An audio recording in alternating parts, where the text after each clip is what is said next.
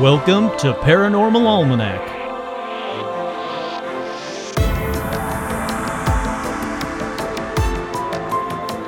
With your host, Kurt Sandvig.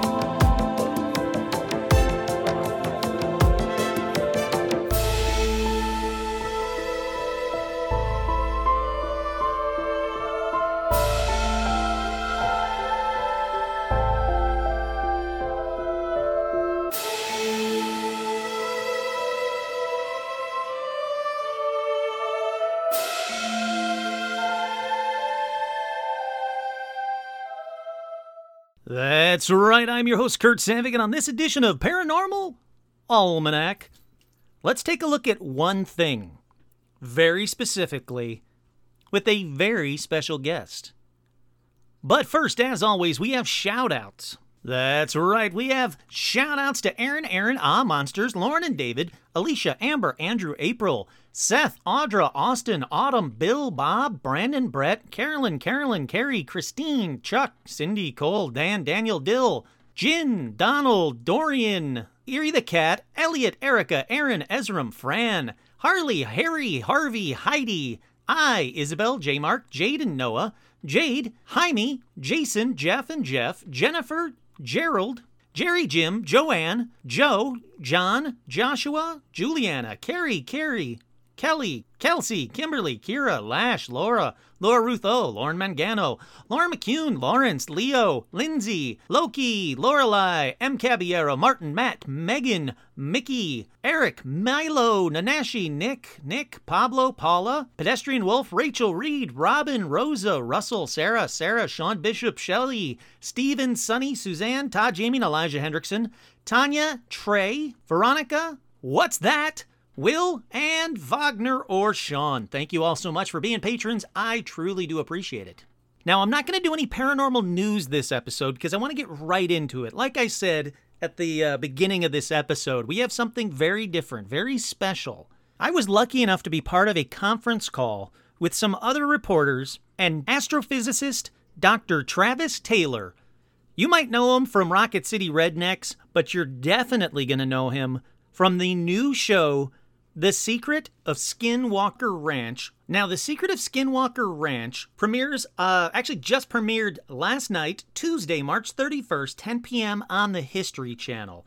I want to give you a little bit of a backstory about The Secret of Skinwalker Ranch first. For the first time ever, the History Channel is gaining full, unprecedented access to one of the most infamous and secretive hotspots of paranormal and UFO-related activities on Earth, the Skinwalker Ranch. Now, if you guys don't know the Skinwalker Ranch, I did a full episode about it previously. Definitely check that one out.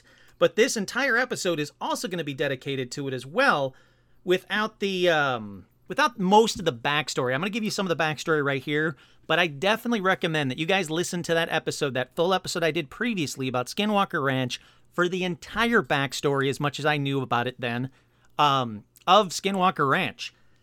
So they go on to say that anchored by never-before-seen footage of the ranch and what it contains, the series will feature a team of scientists and experts who will conduct a daring and thorough search of the infamous 512-acre property located in Utah's Uinta Basin in an attempt to find out who, what, and why behind more than 200 years of UFO sightings, bizarre animal mutilations, and paranormal-related mysteries.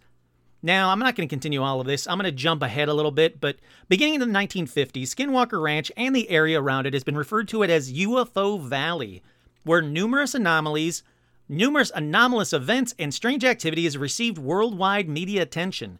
Since then, the area has been the site of decades of study, some clandestinely funded by the government, but in 1996, the property was purchased by billionaire businessman and UFO enthusiast Robert Bigelow, who used it to conduct his own experiments into the study of the ranch. They go on to say that his findings were never shared with the public. 3 years ago, the property was sold to a new owner who is now leading this team in a new investigation and, for the first time in history, allowing television cameras to document their shocking discoveries. Now, like I said, I'm going to be part of a conference call that you guys are going to hear in just a minute, conference call interview with Dr. Travis Taylor. He is one of a few of the people that are investigating on Skinwalker Ranch, along with Brandon Fugel, who owns it, Bryant Dragon Arnold, and Thomas Winterton. So there's just a few of the people that are going to be on the show. Also, since the interview took place, I did the interview late last week. Since the interview took place, I've managed to watch the first 4 episodes of the show. It seems to me like this is going to be a very cool show that is really going to delve scientifically to debunk a lot of the stuff and investigate a lot of the claims. Now, I'm very eager to see where the show is going to go throughout the season, but like I said, from what I've watched so far in the very first 4 episodes, it's pretty interesting. I'm more than hopeful that they are doing this one right. They aren't just trying to say that everything is real. They're going through and they're scientifically investigating and sometimes debunking things. I'm not going to give away anything. As you're going to hear in this interview, Dr. Travis Taylor definitely did not want to give anything away. He wanted people to tune in to see for it themselves, and I kind of got to respect that. I have no problems with him saying, I'm not going to tell you what's going to happen. You're going to have to watch the show to see.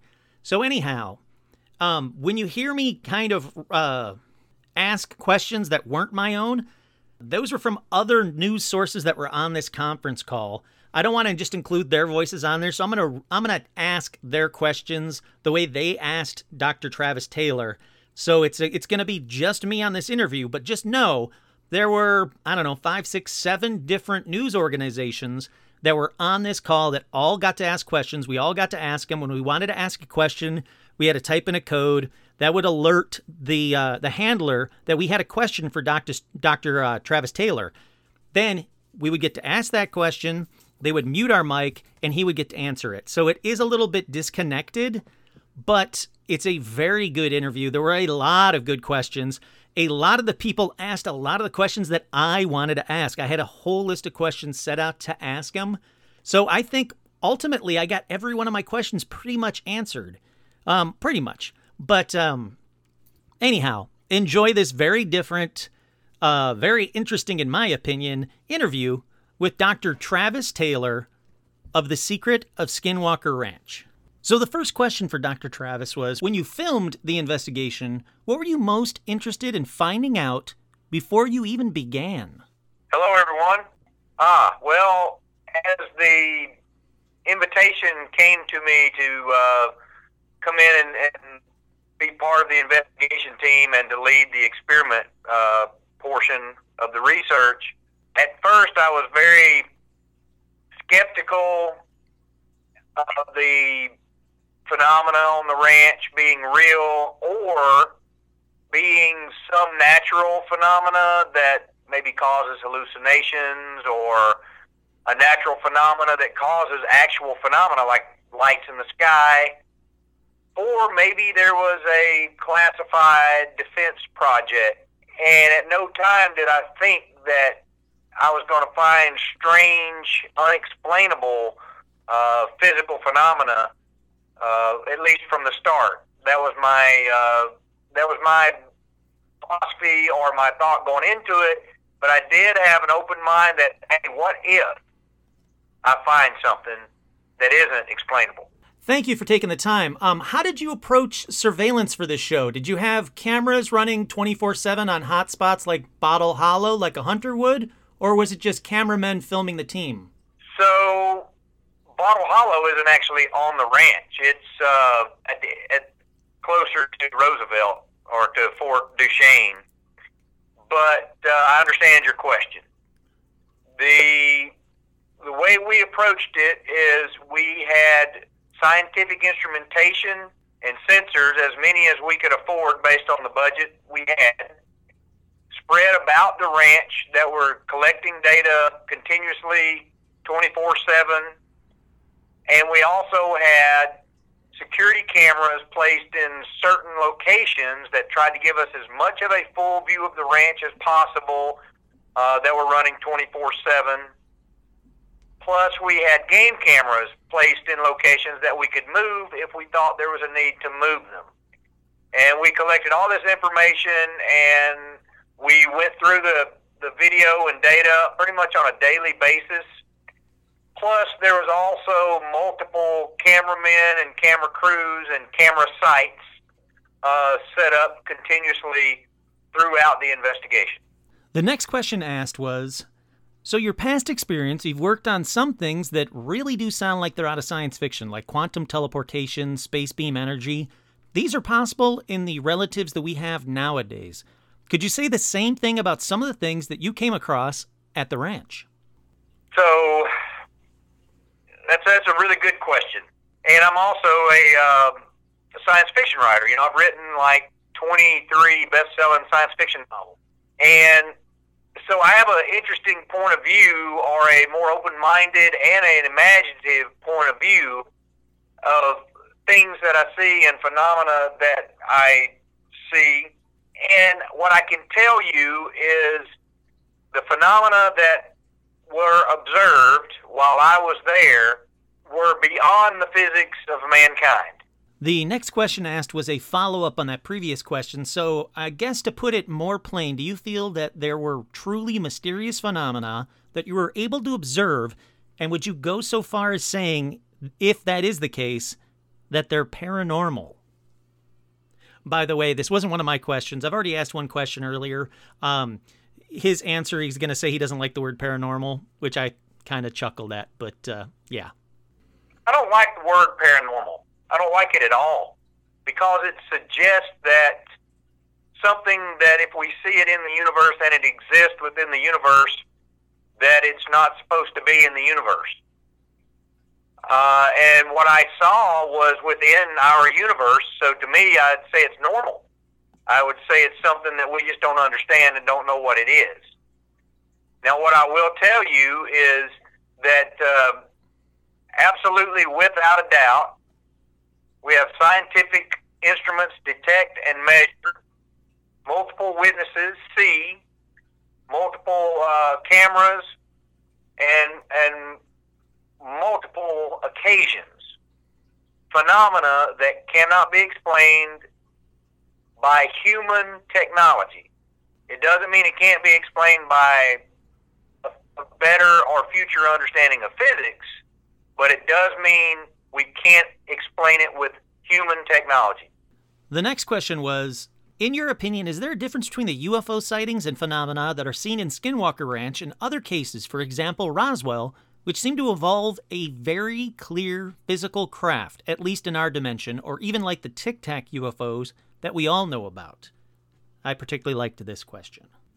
Yeah, so I have no evidence, scientific or otherwise, that there was actually some sort of crash other than what we know for sure, or at least what's been released to the public in Roswell. But I have analyzed Tic Tac videos in several occasions and for several organizations and for several television shows. And what I can tell you is there is similar phenomena with the Tic Tac and the Go Fast and the gimbal videos from some of the phenomena that were observed during my time out at the ranch. The next question was, I want to address something that I think very few people really know about, but it has to do with the roots of the AATIP program and its relationship with Skinwalker Ranch. There is a reasonable amount of facts surrounding the idea that when the AATIP program, before it was so named, was studying a broader spectrum of so-called paranormal activity, and that because of the involvement of Robert Bigelow and the involvement of Bigelow Aerospace and his ownership of the ranch, that some of these same types of research resources that were devoted to studying UFOs were also being devoted to studying phenomena such as what was happening at the ranch. So there's a reasonable paper trail that indicates the government has studied Skinwalker Ranch, and that the results, of that are obviously still classified.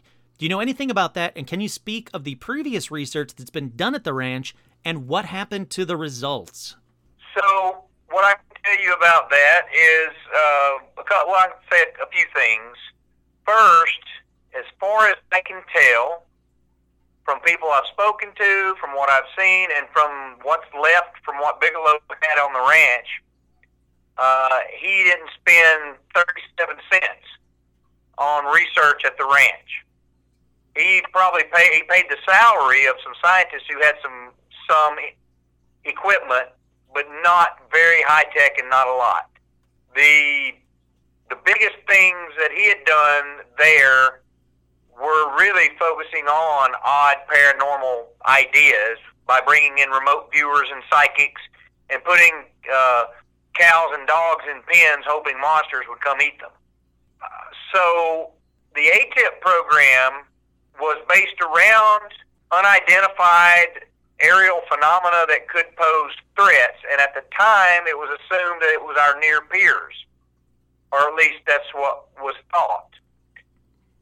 And Bigelow then, I think he was part of the lobby and approach to Harry Reid and a couple other senators that enabled the ATIP program with what funding they could get by with through discretionary and congressional ads, which was only on the order of $20 to $30 million as far as I can tell, which isn't a very large research effort over a 10-year period. It's only a few people a year. Now, as far as the paper trail is concerned, you can say at the same time Bigelow was being paid to study the UAP phenomena, he was doing research at the ranch, and it's possible that the money overlapped on the salary of the individuals doing the research. Hey, if some guy says he sees a UFO at Skinwalker Ranch and was being paid to study UFOs, of course they're going to send him to Skinwalker Ranch. I don't think the paper trail is any more exciting or convincing than that. The next question was actually a two-part question. The first part is, why and how were you chosen for this particular project? And secondly, what are your thoughts of why this phenomenon happens in this concentrated area? Well, first of all, for the why and the how.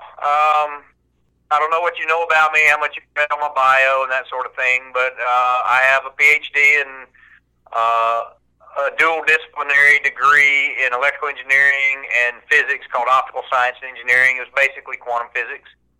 I have another PhD in aerospace engineering, building and designing spacecraft and rockets. I have a master's degree in astronomy. I have a master's degree in physics, and I have a master's degree in mechanical and aerospace engineering. And I have a bachelor's degree in electrical engineering. And since I was 17, I'm 51 now. I've published about 24 refereed journal articles in well-respected peer-reviewed physics and optics and military defense type journals. And I'm, as far as I know, the only person besides my co-author on the book taken the idea seriously and written a textbook and a detailed examination on how we would defend the planet if we were actually invaded by aliens, different types of invasions, and what our military approach should and could be.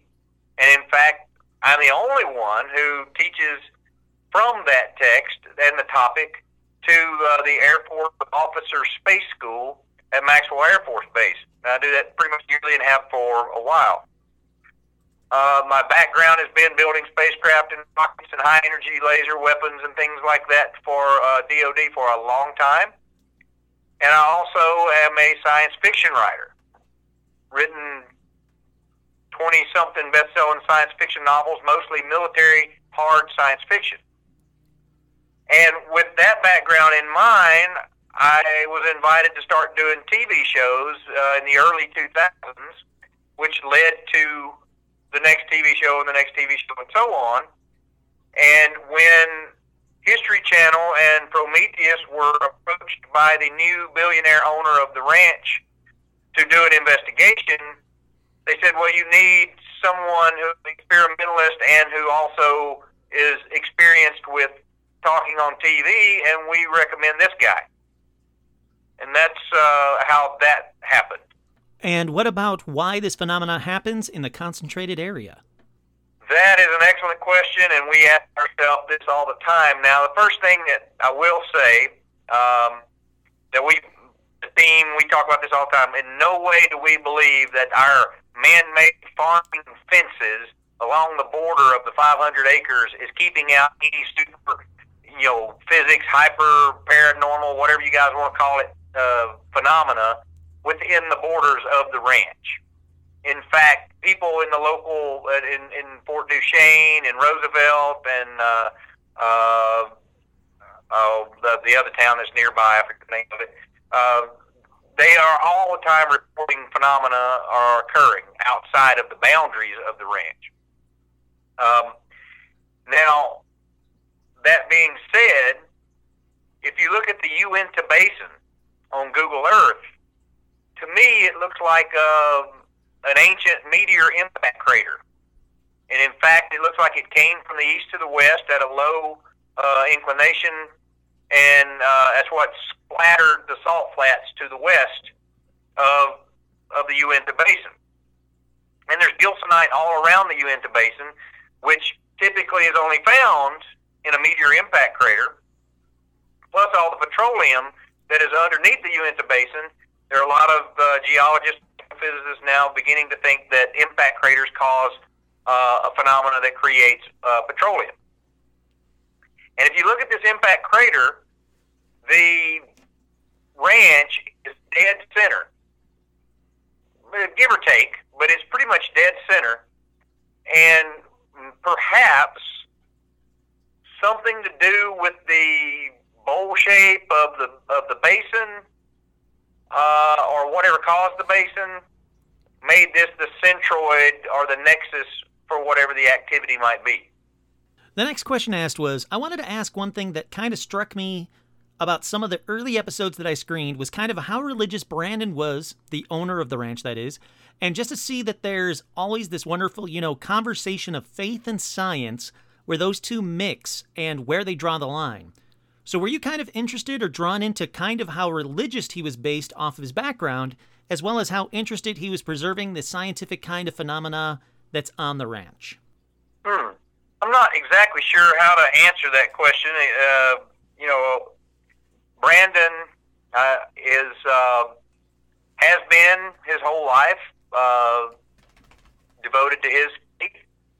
His brother, as you can see, I think it made it into the final edit of episode 1, that as the first time I flew into the ranch, his brother, who is the pilot, the helicopter, he prays, before he comes onto the ranch. And Big Jim, who also is a friend, a long-time friend of Brandon, every time before he comes onto the ranch, he says a prayer. And I know that Brandon has told me in conversations that it's his goal in life to find out the answers to the big questions. And that was one of the reasons he was interested in the ranch, because these are unknown phenomena that could be occurring, and he wonders, is it God? Is it angels? Is it aliens? Is it demons? I mean, what could be causing these strange phenomena, or is it just something that is, a serendipitous piece of nature? And I think Brandon hopes that we may find some big answers from a religious standpoint, if not certainly from a more big picture standpoint. Are we alone in this universe? And honestly, that drives me every day to understand and find the answers to the big questions like that. And I don't see where religion and or science are a lot different in that regard, except from the science standpoint, we have to have much more rigorous experiments and results and evidence. We can't take anything on faith. The next question is, I wanted to know, how long did you have access to the ranch? How many other researchers were with you? And what was the process like for beginning to test some of the phenomena you saw there? Right. So right off the bat, when we started, it was probably about March of last year.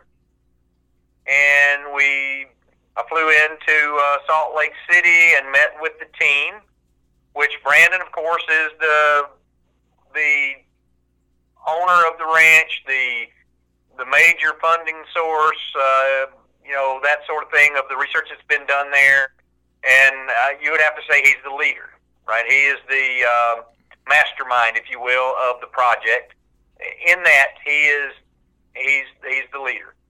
And then his team originally is Eric Bard, who is his principal investigator. Eric's a mechanical engineer and physicist, and he is totally an observationalist.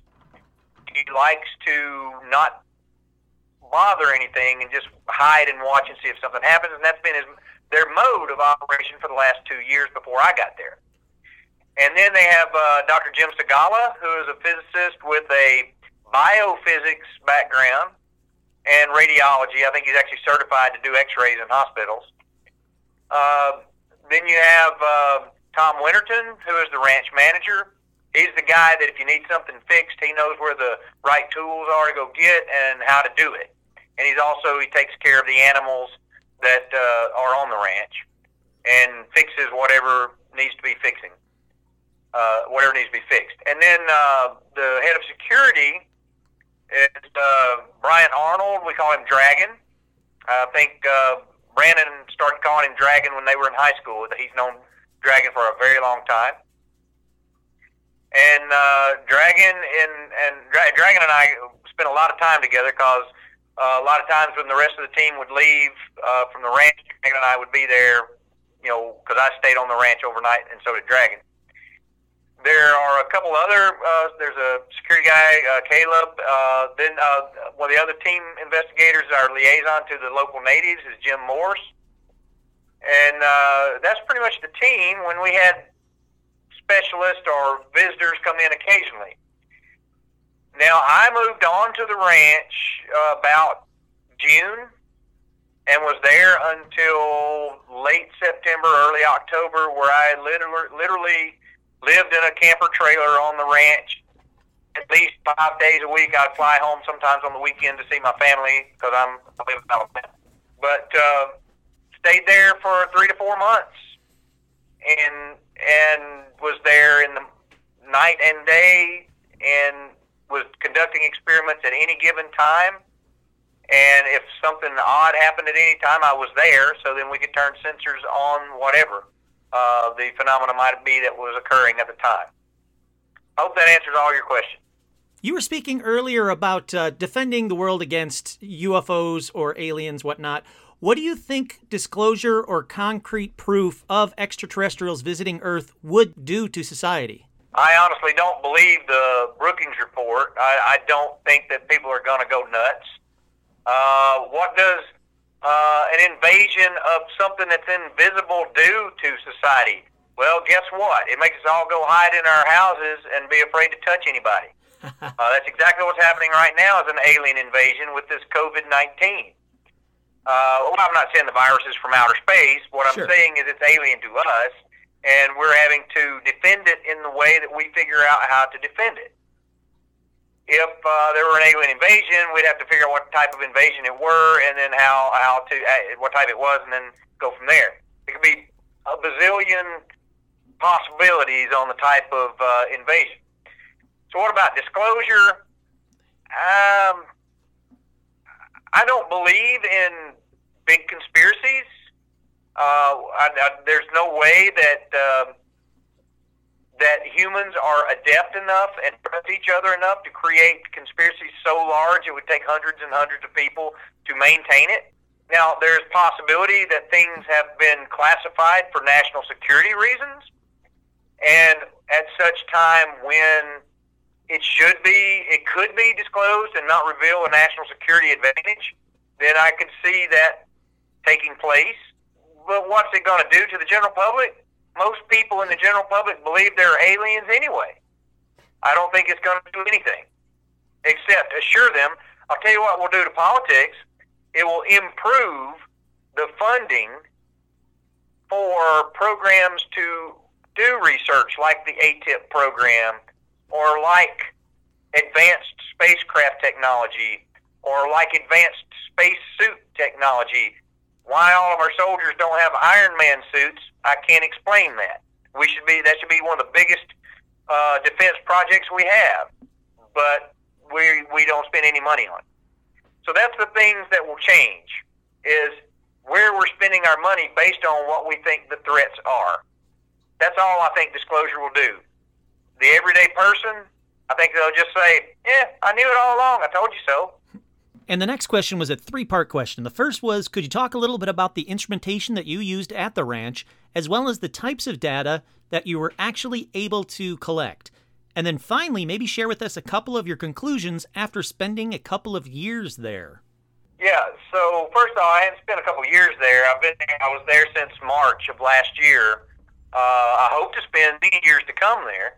And I can go out there whenever, as soon as we maybe spin up again for the next set of research, then I'll head back out.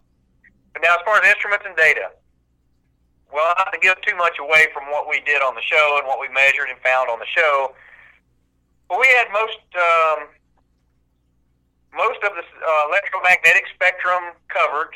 We had a spectrum analysis and radio and microwave and gamma ray type receivers that you can imagine, and we were continuously looking across the spectrum for phenomena to be occurring. And we measured toxic chemicals and radiation and those types of things that you might think of. We took samples and things to test for chemical and biological toxins. And we looked for seismic anomalies and various other optical phenomena, as well as anthropological. We looked around for ancient sites to see if that might give us insight as well.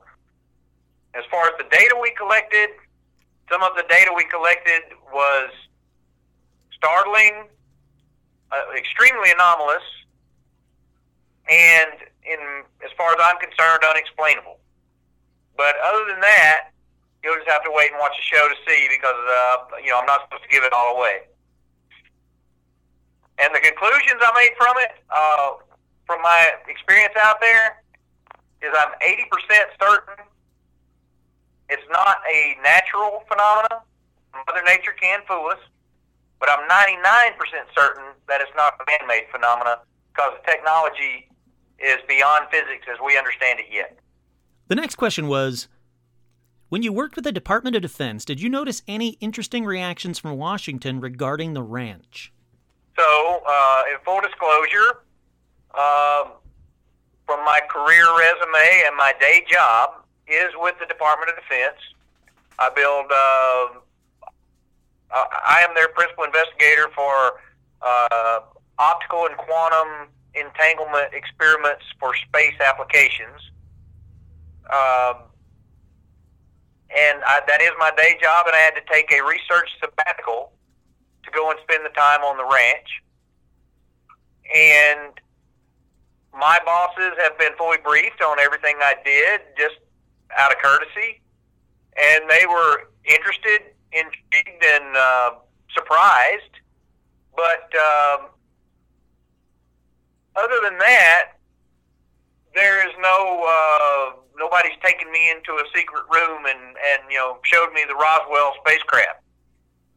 The next question said, this kind of piggybacks on something earlier, so even though the Bigelow Group didn't have hard evidence in their investigation according to Harry Reid, Lou Elizondo, who ran the ATIP program, many insights, the Bigelow Group, many of whom I've interviewed, or George Knapp in Vegas, who have been intimate with the whole Skinwalker Ranch investigation since the beginning. The Pentagon's interest in all of this ATIP wouldn't have happened if it wasn't for Skinwalker. They said that the money, that $20 million, was first designated towards investigating the Skinwalker Ranch. So my question is it surprising to you that the Pentagon and a senator would be willing to put government funds towards investigating the Skinwalker Ranch, and even though Bigelow didn't get any hard evidence, do you feel that you all did? First of all, I don't believe that's an accurate history. The thing that stimulated the ATIP program, as far as I understand it, and from data and conversations I've had with Elizondo, with his predecessor boss, that there's no program anymore that I know of. Way I understand it was close calls or interactions with Navy fighter planes and such that led them to interest of phenomena being near our military operations. And Bigelow was given a contract to investigate that. And at the same time, he had bought the ranch and was investigating it because of his own, just like the current owner, his own personal belief system and desires to understand what's going on, his personal interests. And that the two simply overlapped as far as I can tell. Now, that's not to say that some of the same type of investigation and same people didn't happen or overlap there, and there might have been some of the funding used to do some of the research that was done at the ranch. But I'm telling you, there wasn't a lot of money used at the ranch because there's no equipment or facilities that were of a high level on the ranch when we went in and started our investigation. That being said, Bigelow has been tight-lipped with his data that he got from the ranch, and he hasn't really shared much with us. It's always been a one-way conversation. If you ever have a conversation with his people, they all sign non-disclosures. So we kind of started from the point of ground zero and with zero information other than the stories, and started from there. The next question is, I'm curious, before your investigation began and you read some of the reports from the area, from the ranch, what were you most skeptical about? I mean it because it includes obviously so much more than it's just simply stuff, let's say UFO sightings up in the sky, but also has a lot of different creatures. What were you most skeptical about? Yeah, the most skeptical thing I had was the poltergeist type stuff and the portals opening up and monsters crawling out of them. That kind of stuff there was no precedent for in anything other than like supernatural folklore and mythology. So I was extremely skeptical that, it sounds like, the story that the guy that can't ever tell the truth always tells around the campfire after a few beers. And so I wasn't sure what to think about it going in. And I went in with an open mind, assuming that these people believed they saw what they saw, so something caused them to think they saw what they saw. Whether it was real or not was the thing I was hoping to find out. The next question was another two-parter question. One, what was the percentage of time you investigated the actual Skinwalker Ridge, which seems to be a big draw in the first couple episodes, but it seems like there was so much more that went on there that was just like an onion peeling layers back? And secondly, did you ever have any chance to speak with the neighboring Indian tribes that may have, whether that it's the Utes or the Navajo, to talk about their perspectives of what contemporarily, what they think continues to go on as mysterious? I didn't ask that question. This was another person's question. I would have said Native American, but there you go. There wasn't a day that went by that I didn't walk up on the ridge or do something on the ridge the entire time I was there. I don't believe there was a single day I didn't go up there. In fact, so I would, on days that when we would break for filming at lunch, for example, the crew would break for lunch, but that's when I would take the time to work out. And I had a trail that I ran up the mesa and over the top. And so every day I was on the mesa in some form or fashion. And at night, every night it's so beautiful, especially when the moon came up. Dragon and I would, and Eric, in a lot of cases, Eric would spend the night there a lot too. We would stay outside and watch it because it's amazing. It's just beautiful. Now, as far as the locals and the natives, we had visitors from both tribes on several occasions come and talk with us, go around and observe with us, and tell us their metaphysics, religion, theology, whatever you would want to call it. They call it history. They don't call it religion. And tell us about what they believe or know, as they would put it, is happening there and what happened there in the past. So while I wouldn't say it was completely thorough yet, because just time limits you to do everything, we are doing our best and have done our best to be thorough in talking to everybody we can talk to and not judging anybody on how crazy or wild any of their stories might seem. So earlier you said that 99% of it is not a man-made phenomena. One of your reactions, I think you alluded to this earlier on your Reddit Ask Me Anything, when you were discussing some of the allegations that Chris Barso, who used to work on the ranch about weapons testing, what would you say to the people who say, what do you think their motives are? It's kind of a confusing question. You'll get what he's saying in a second. So as a person who does weapons testing for his day job, I can tell you that would be so highly crazy illegal that it's nonsense. There would be people in jail.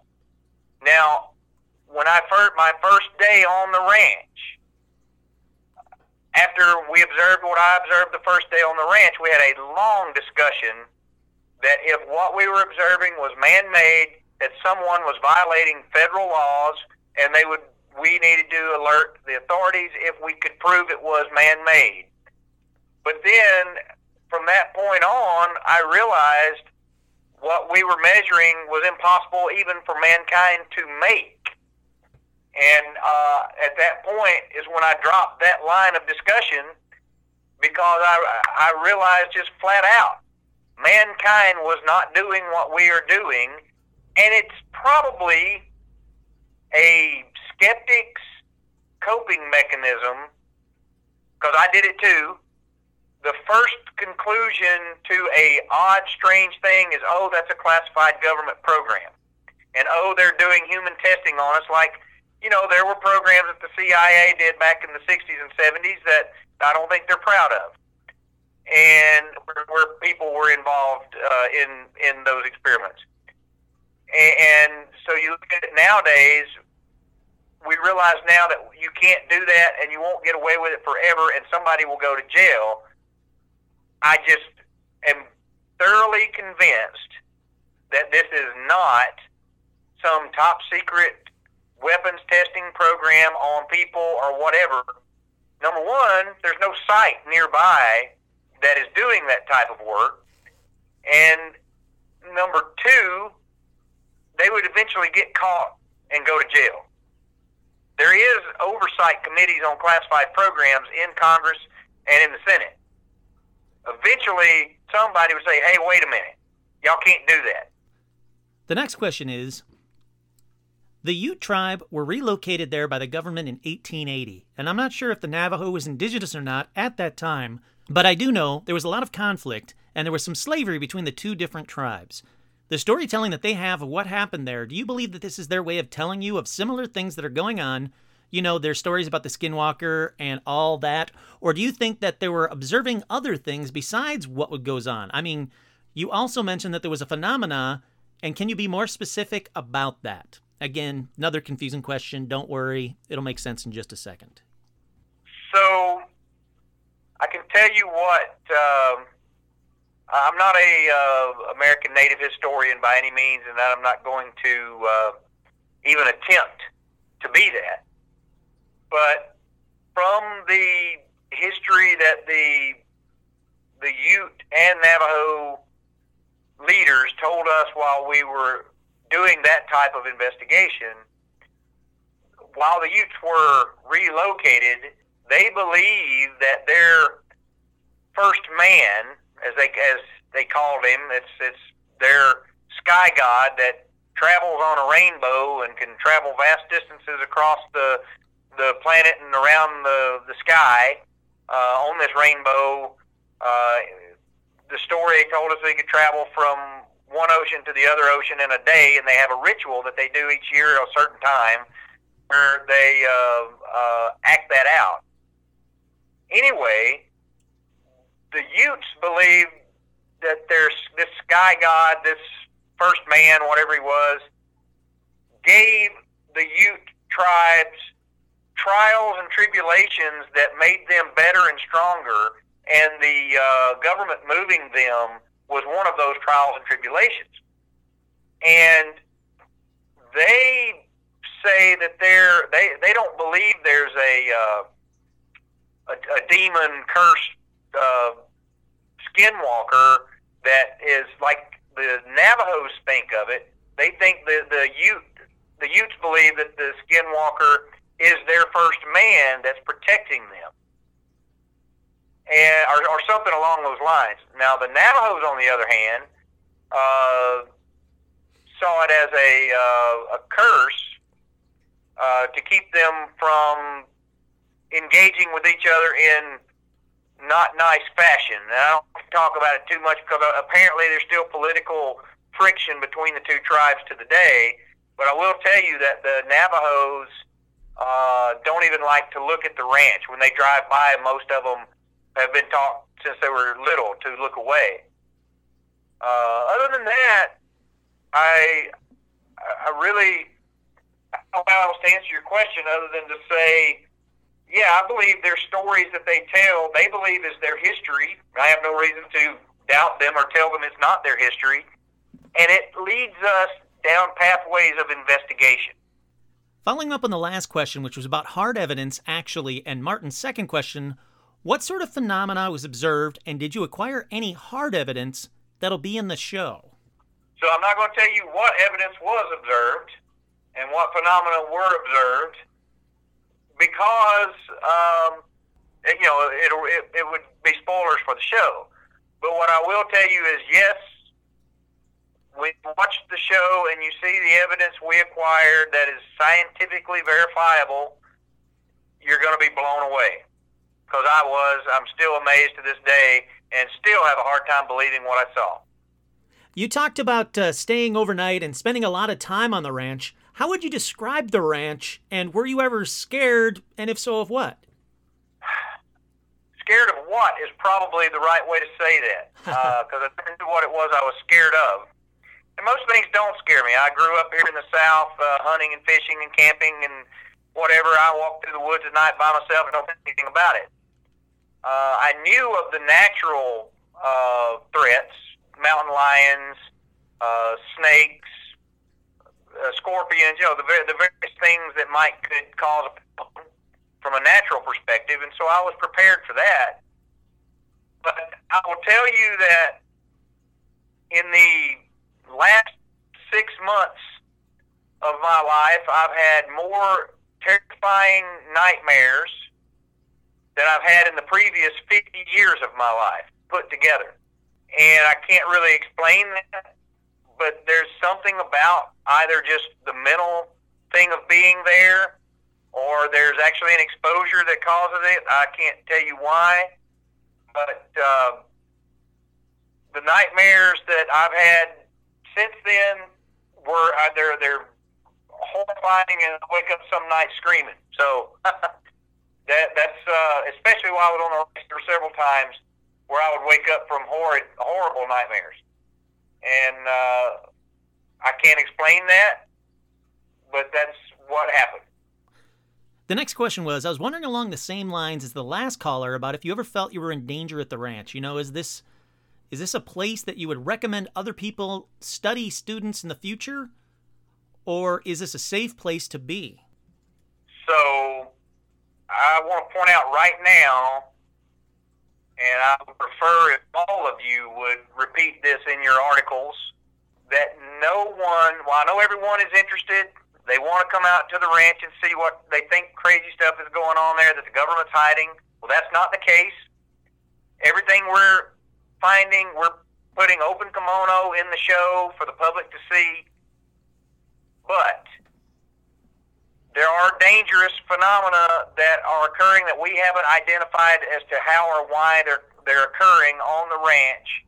And we have scientific equipment set up in such a way that if you were to sneak on the ranch to take a look for yourself, number one, you could create false data and lead us down a rabbit hole, or damage very expensive equipment, or worst case, be exposed to a phenomena that could cause some sort of physical harm to yourself, and there's nothing we could do to help you in that regard.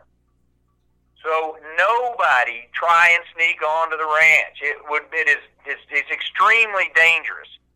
Number one, we might not know what you're doing, or even that you're a person, and could be perceived as a threat. There are armed guards on the ranch to protect the ranch, from protect the cattle from predators, to protect us from if crazy people for some reason tried to come into the ranch and do harm, or from whatever, if there are harmful phenomena. I never felt in fear of my life while I was there, except in a time when I did come away with radiation poisoning and sickness at one point. I'm not going to say more about it than that. I'm perfectly fine now. But I will only take students out there officially through the channels, with the owner knowing, with the team knowing, and the fact that we're doing everything as safely and with safety protocols in place as possible, because I don't want just random people being out there. I can tell you this: I will not allow my family to come visit me on the ranch. They could come outside the gates and say hi if they want to, but I would not allow them on the premises. You mentioned that Brandon, the owner, was a man of faith. In your research, did you look at the possibilities of some of this being either demonic activity, supernatural, or interdimensional? Or did these things not really get access? You were just collecting data and trying to look at it from a strict scientific background. I didn't ask this question, but I really, really liked this one. Well, there's nothing that we didn't entertain. And so what you get this season is about 4 months worth of work, 8 episodes in that 4 months. There were things that we did that may or may not make it through the edits or whatever, I don't know. But we discussed every one of the possibilities you just mentioned. And I like to say what Rabbi Ariel Zadok says from the show Ancient Aliens. Ariel's a good friend of mine, and he says that angels and demons are by definition extraterrestrial. They're not from this earth. They're an unknown entity, phenomena from somewhere else. Whether they're from another dimension or another planet, it doesn't really make a difference. They're still extraterrestrial. Or maybe you could make it some other crazy word up like ultra-terrestrial, I don't know. But the point is, if there's something that isn't man-made and isn't Mother Nature happening out there, then it is coming from an extraterrestrial source with that big, broad definition that I just mentioned. The next question was, given your background and your experience with the ranch now, do you feel that the investigation of the ranch and or the phenomena you all observed and recorded warrants more investigation by either the government or academic institutions? The research needs to be taken seriously. It needs to be done by the people who have the permissions to be there safely and legally. And the experts can offer ideas and what have you. Just like there's a team that runs the Mars Reconnaissance Orbiter, for example, and they're the team who has permission to control the experiments on the spacecraft and see the data first, and then when the data is released and published and so on, anybody can then propose experiments and do analysis and so on that data. That's the typical scientific approach for big science, and meaning big science, meaning it requires a lot of planning and expense and so on, and effort. And that's the approach that we plan to follow. We're going to publish whatever the owner allows us to publish, and everything's going to be available to the public. And then people can do analysis on our research, because we're going to follow the scientific method, and that's the way we're going to do this. Did you see or witness anything on the ranch that you wanted to pursue or replicate, if you will, with your day job?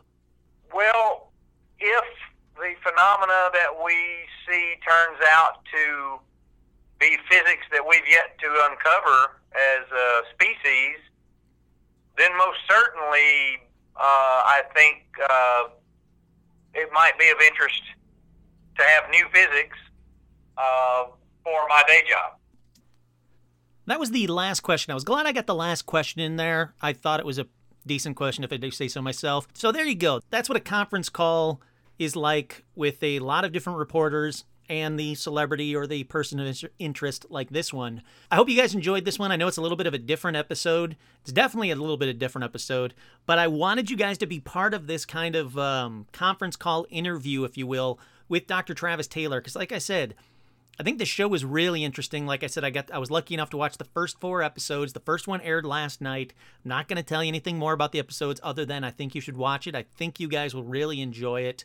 They're doing it the right way. They're doing it the scientific way.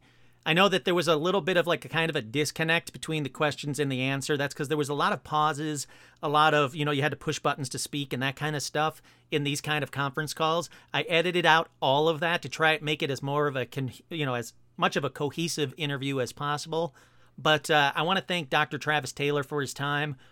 I thought he was very generous with his time, very generous with his answers. It's always tough to answer questions like this when you're not allowed to spoil a show, or you have a government contract and you're not allowed to talk about a lot of stuff. But I thought he did a really good job of giving us some information, teasing a lot of the information of what's coming up in this season of The Secret of Skinwalker Ranch.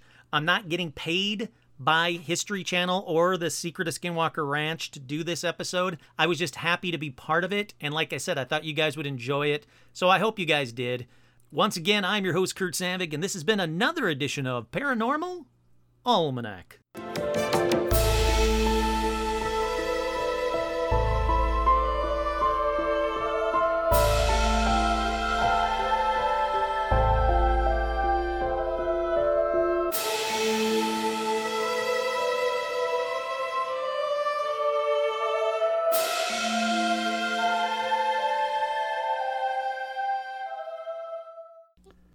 Onyx, Galom,